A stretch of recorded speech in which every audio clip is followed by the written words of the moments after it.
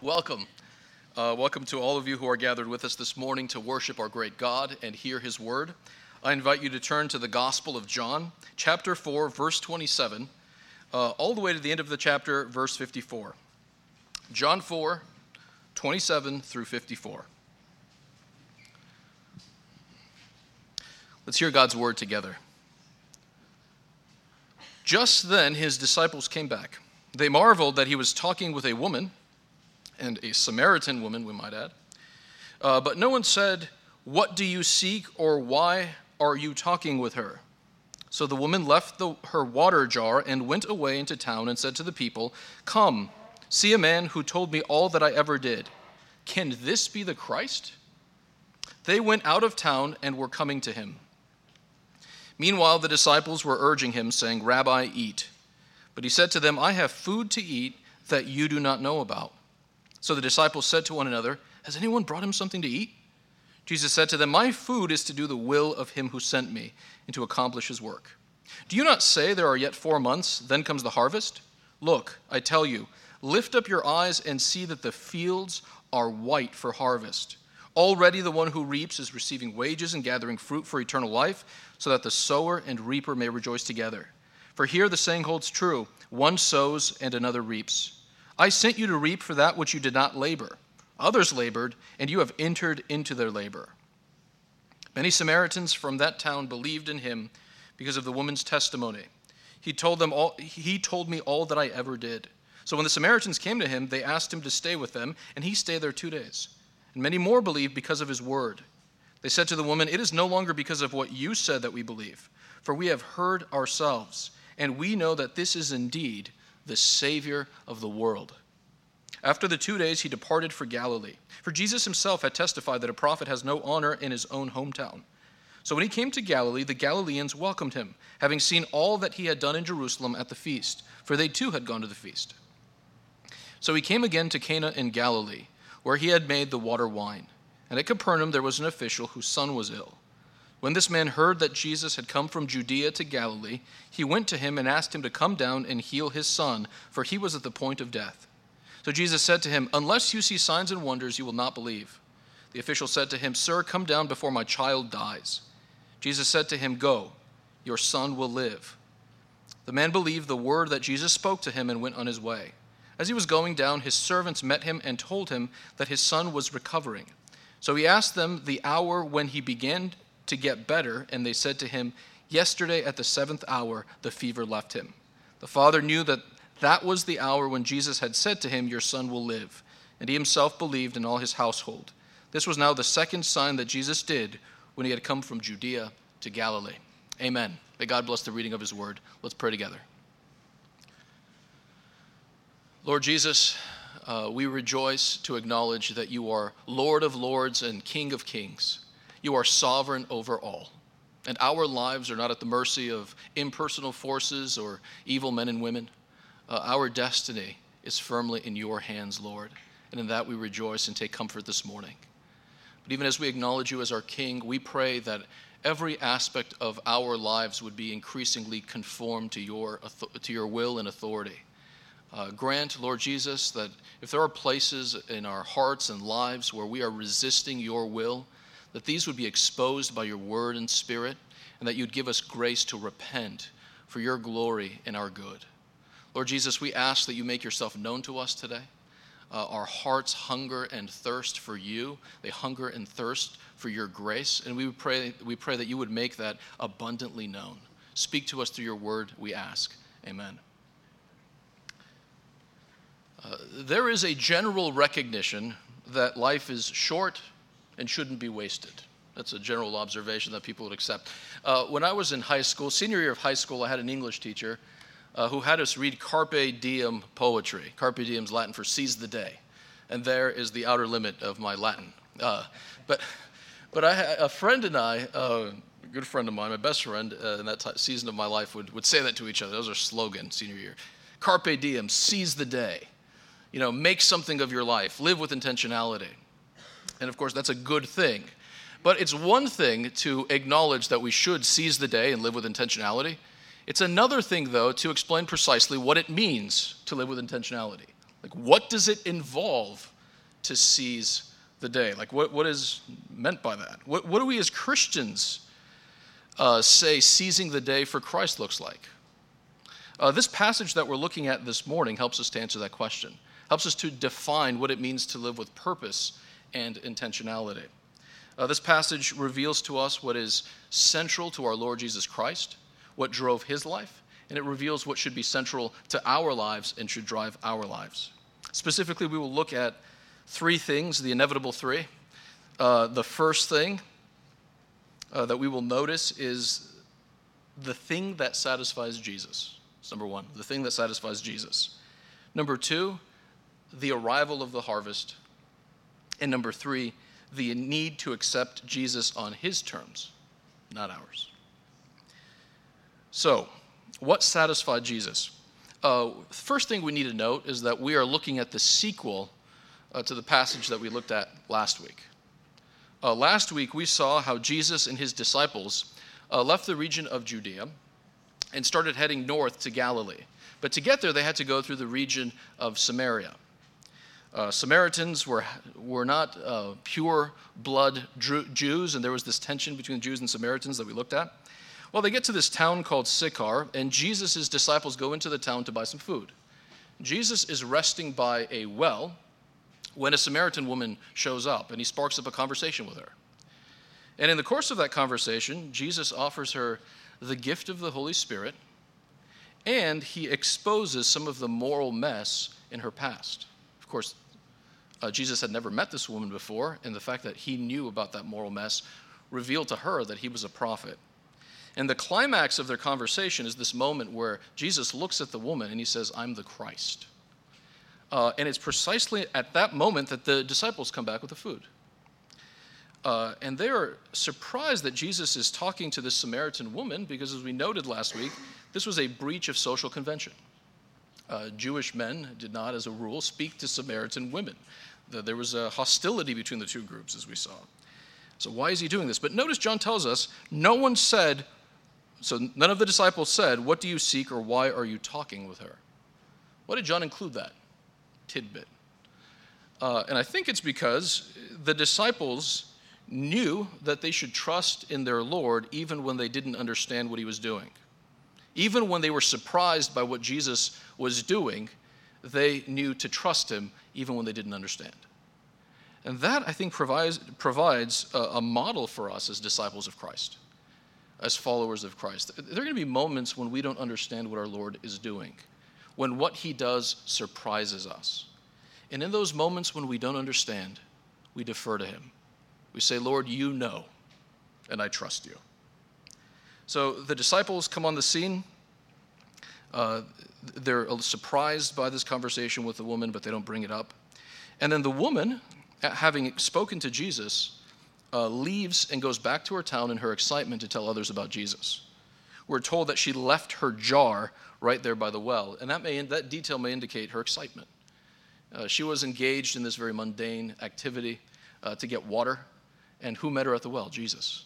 And now she has something much more important to do than simply fill that jar with water. She has good news to share with other people in her town. So she dashes back to her town and starts telling people about Jesus. Could this be the Christ? Could this be the Messiah? And so the Samaritans start to come to Jesus. They start trickling in. And as this is happening, Jesus speaks to his disciples. They urge him, Messiah. No, perhaps that's premature. Rabbi is the word that they use. Teacher, they say, why don't you eat some of the food that we've gotten? We went into town, we have this food, why don't you eat? And he says, I have food that you're not aware of. And this causes a conversation amongst them. Who brought him food? Which one of us? Now, it's intriguing to note that that the disciples of Jesus respond very much like the woman did, the Samaritan woman. When Jesus is speaking to her of living waters, by which he is referring to the Holy Spirit, she takes him to be referring to literal water.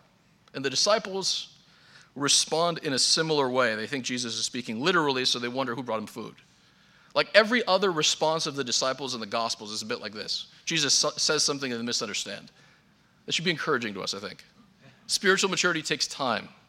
That doesn't happen overnight. And Jesus is patient with his followers as he instructs them and corrects them. So in this instance, he tells them that the food that satisfies him and delights in him is to do the will of God. My food is to do the will of him who sent me and to accomplish his work. What do we eat? We eat for strength, to recuperate the loss of strength in our work, and we eat for satisfaction, for relief from hunger. And you know what Jesus is saying to us? My deepest relief, my deepest satisfaction comes from obeying the Father. Doing his will is what nourishes me deep in my soul. And of course, the heart of the Father's will for the Son is to save sinners. Jesus came into the world so that men and women who don't know God, who are dead in their sins and trespasses, might come to know God.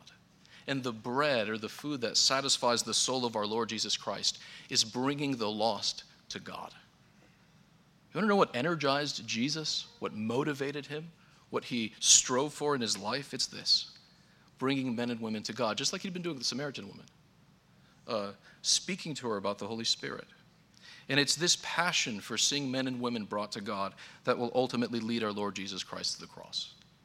It is because he desires the salvation of sinners like us that he will ultimately bear the judgment of God at the cross so we can be reconciled to God. But we should note carefully that our Lord Jesus Christ didn't just delight in and desire the salvation of sinners then.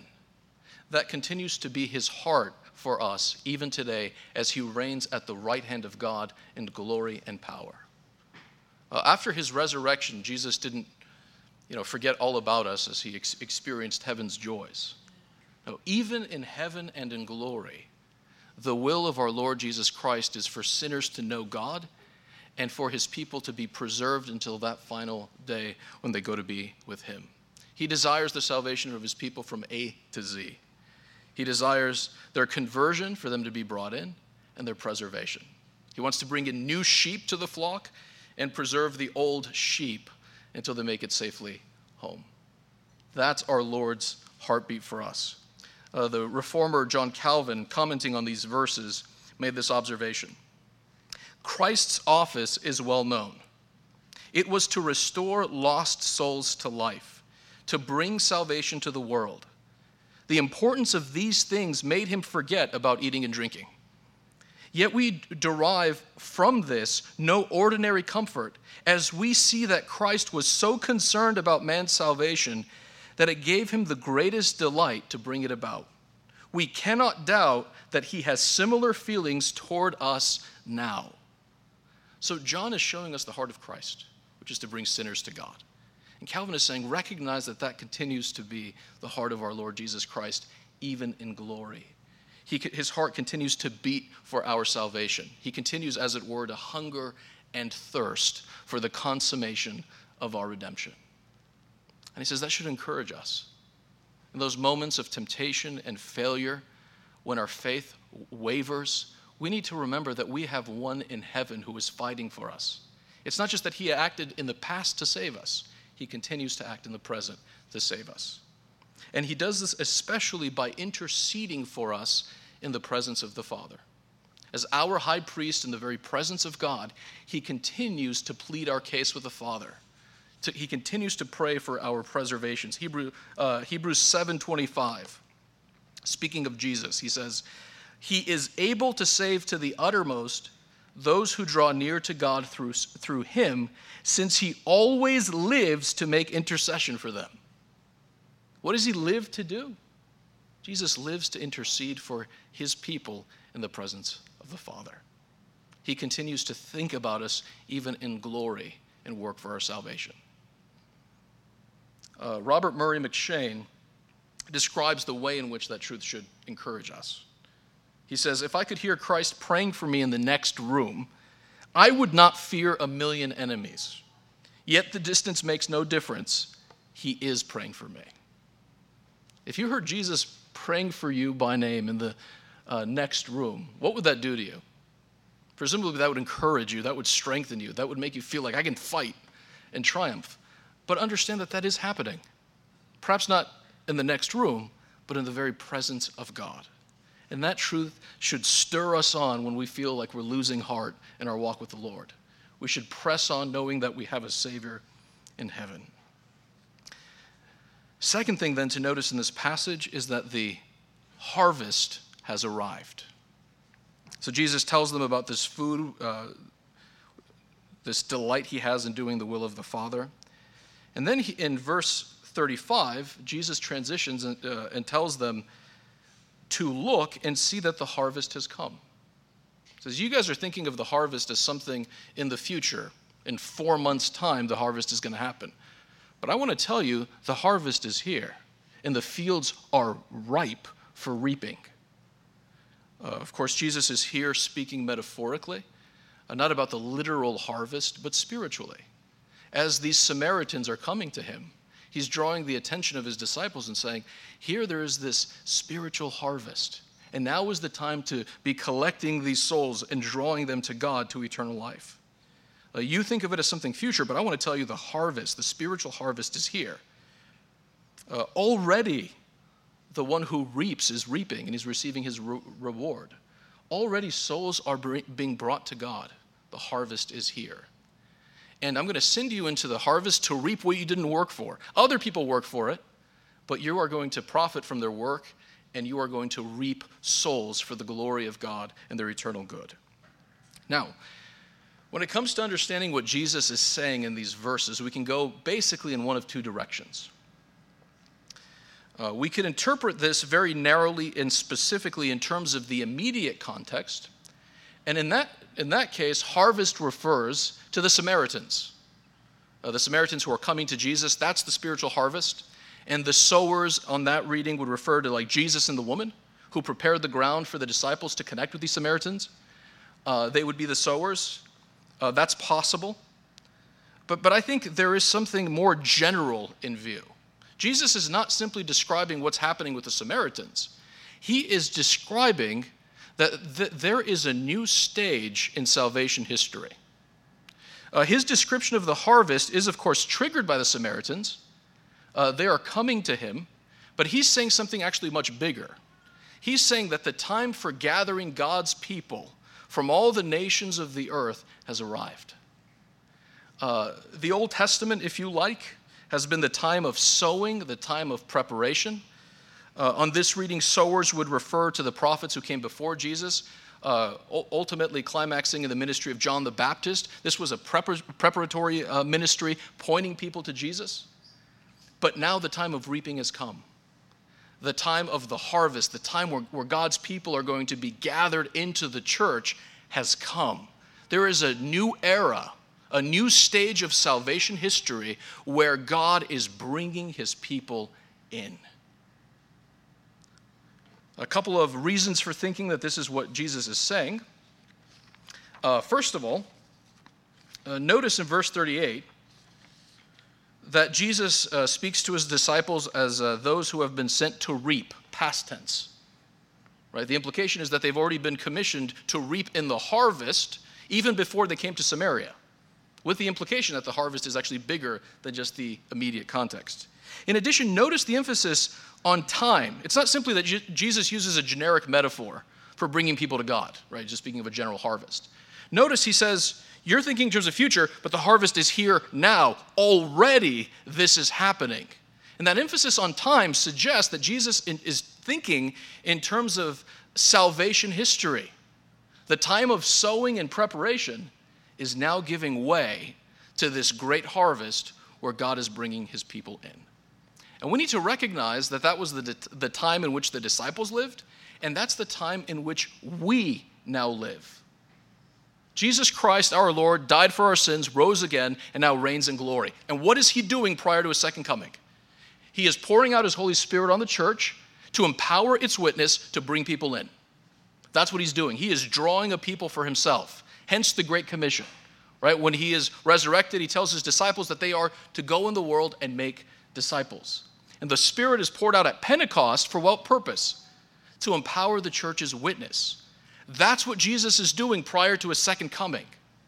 That's the time in which we live, the time of the harvest. So what implications might that have for our priorities now? If God is in the business of drawing people to himself through the witness of the church and building them up in their faith, how should that affect our priorities? How should that affect how we live? Well, at a most fundamental level, it ought to cause us to stop being self-focused and increasingly intentional about the way that we can use our resources and abilities and opportunities to move others towards Jesus Christ. We are called to work with God, as it were, to be on the same mission as God in bringing people to himself. Is that the priority of your life? Is that what governs the use of your time and money? Is that what excites you? Seeing people come to know the Lord and growing in the Lord. Here's how the authors of Trellis and the Vine put it. God has a plan that will determine the destiny of every person and nation in the world. And it is unfolding here and now as the gospel of Christ is preached and the Holy Spirit is poured out. Is there anything more vital to be doing in our world? It is time to say goodbye to our small and self-oriented ambitions and to abandon ourselves to the cause of Christ and his gospel. In other words, the passion of our heart should be, how can I use my resources and what God has given to me to advance his kingdom and his work in the world? My passion should be to see people come to know Jesus and to grow in Jesus Christ. This should affect every area of life. When it comes to using our money, we shouldn't be asking simply, what's the next big purchase that I want? We should be asking, how can I use surplus income for the kingdom? How can I use some of these resources, these financial resources, to help more people know Jesus? When it comes to the use of our time, we shouldn't just look at our weekends and go, great, 2 days to myself, I can binge watch that Netflix show that I've been waiting to watch all week. There's a place for using our time for refreshment, that's okay. But we should also be asking, how can I use free time? How can I leverage that for the kingdom? Could I invite my neighbors over for the sake of engaging them in spiritual conversation? What about my work? How can I work in such a way that people will see the greatness of Christ? How can I be more excellent in what I do so my unbelieving coworkers will see Jesus is great given what he's doing in this person's life? There needs to be a level of intentionality in every aspect of our lives where we are consistently asking, how can I use this resource or whatever to advance the mission of Christ? Is that your heartbeat? Is that your passion? In many ways, we ought to be like the Samaritan woman. She's a fine example of a reaper in the age of the harvest. Notice, there isn't like her local church has an evangelism training program, and then she understands her responsibility before God to share Jesus with others, so she goes back to her town dutifully and tells other people about Jesus. It's not what happens. She talks to Jesus, and she's excited about the Lord. And she can't help talking about him to others. You inevitably talk about the things you love. If you love Jesus Christ and you delight in him, nobody's going to have to tell you to talk about Jesus to your neighbors. You're going to do that as the overflow of your delight and your commitment to him, just like the Samaritan woman. But she's like a model of what life ought to be like in many ways during this time of the harvest. Intentionality about pointing other people to Jesus. This should be our bread as it was for Christ. Like what is more satisfying in the world than seeing the Holy Spirit use you to help move other people towards Jesus? To be able to look back on your life and say, by the grace and mercy of God, he used even me to touch these lives so that they would know Christ and grow in Christ. That should be our food as well, even as it was for Christ. That should be our passion and delight. Now, if this is all somewhat new for you, this kind of intentionally drawing people to Jesus and following Jesus by helping others to follow him, if this is new, what I would say is start in your home. That's the first place to begin making disciples. Take baby steps there. Share scripture with your spouse. Share scripture with your children. Pray with your kids. Help the members of your household to grow bit by bit in Christ. Start there and then start doing that outwardly. If that's uncomfortable for you, if you have no category for doing that, I'd love to talk specifics. You have no excuse. I'm available. Elders are available. Whatever else you want to talk to you about, we'd love to talk to you about that. So by all means, talk to us. Read a book. Ignorance is not an excuse. We are here to equip you to do that, so speak to us. But by all means, respond to this call to go into the harvest and reap for the glory of God and the eternal good of others. That's the time we're living in. The time of the harvest has come. Final thing to note then, especially in this interaction between Jesus and the official. Final thing to note is that we come to Jesus on his terms, not ours. So, the Samaritans have believed in Jesus because of the woman's testimony, but then having heard the words of Christ, we're told then they believe because of him. It's not enough just to hear about Jesus from others, important as that might be. At some point, we also need to have a personal encounter with Jesus by faith. At some point, we need to not simply hear about him, we need to place our trust in him.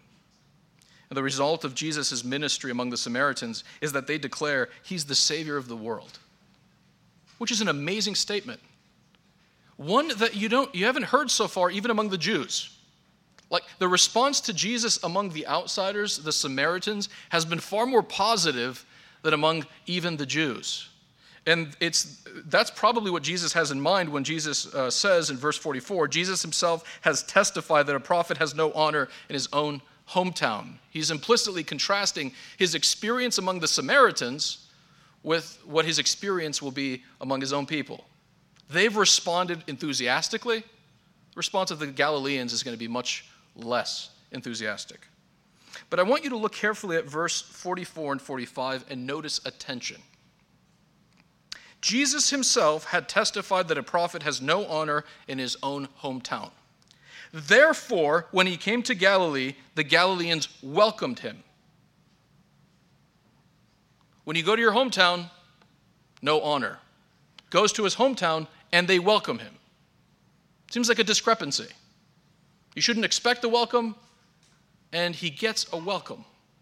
How do we understand that? We should ask that question. Like, what exactly is going on here? And the crucial thing to notice is the kind of welcoming the Galileans give Jesus. Notice that their welcoming is further characterized in this way. They welcomed him having seen all that he had done in Jerusalem at the feast, for they too had gone to the feast. What had they seen? His miracles, his signs. And in that earlier context, John tells us that many people saw the miracles of Jesus and responded positively to those miracles without actually putting their saving faith in Christ himself. John 2:23 and 24. Many believed in his name when they saw the signs that he was doing, but Jesus on his part did not entrust himself to them. Despite the fact that their response to Jesus is described as faith, it's something other than and less than saving faith. They are attracted to the miracles of Jesus, to the signs, but they don't see the thing to which the sign points, namely Jesus himself. So basically what we're being told here is that the Galileans are welcoming Jesus as a miracle worker, not the Messiah, not the Savior of the world. They're attracted to his miracles and less to his person. And that's the framework within which to make sense of the exchange between Jesus and the official. So Jesus comes back to Cana in Galilee. There's an official in Capernaum about 17 miles away whose son is about to die. And he's heard the rumors about Jesus, that he has power to heal. And so this man comes to Jesus and asks that Jesus would come down with him to heal his son. And then Jesus says something to him that describes not just him, but actually all the Galileans. The word you in verse 48 is plural. It's not just you as an individual, but y'all, you all. We don't have a plural you in modern English, hence the need for clarification. Verse 48, Jesus said to him, unless you all see signs and wonders, you will not believe. Jesus is saying, not that if you had miracles, then you'd come to saving faith. That's not what he's saying. He's not describing the condition necessary for faith in him. He's describing their spiritual hardness of heart. He's saying that the thing that causes you to respond is not me, but the signs that I do. You're drawn to the signs, not to me. Those are the things that elicit a positive response, not who I am as the Messiah. And that verse 48 is a description of their spiritual condition. They're interested in what he can do for them with the miracles. They're not interested in him as the Messiah. But the official is persistent. He says, come down and heal my child. So Jesus says, go, your son will live. It's an interesting response. Because what did the man ask Jesus to do? Come back with me. and heal the son. And Jesus says, no, I'm not going to do that. I'm going to heal him from a distance. And you have to take my word that he's going to be healed. Notice, Jesus is not giving him a sign.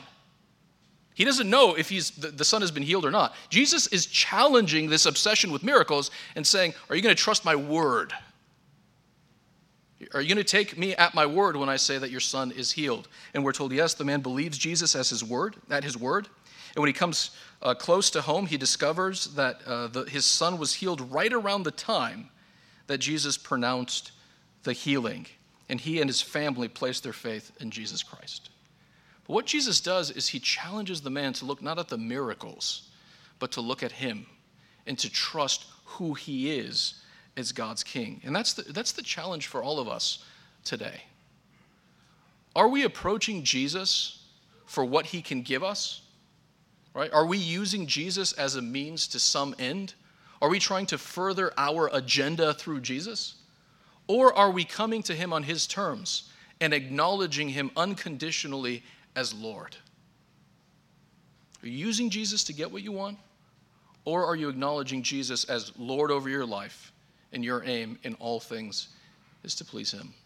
This is a crucial question to ask. There are many people who can be attracted to Jesus for a season when things are going hard, when they need the miracle-working Jesus in their life. Sometimes marriages begin to fall apart and it looks hopeless. You get bad news from the doctor, and so people will come to church. They sense that they need help. They sense that they need Jesus, and so they're flocking to Jesus. But as soon as the marriage gets fixed, as soon as the illness goes away, so do they. They were never interested in submitting to Jesus as their king.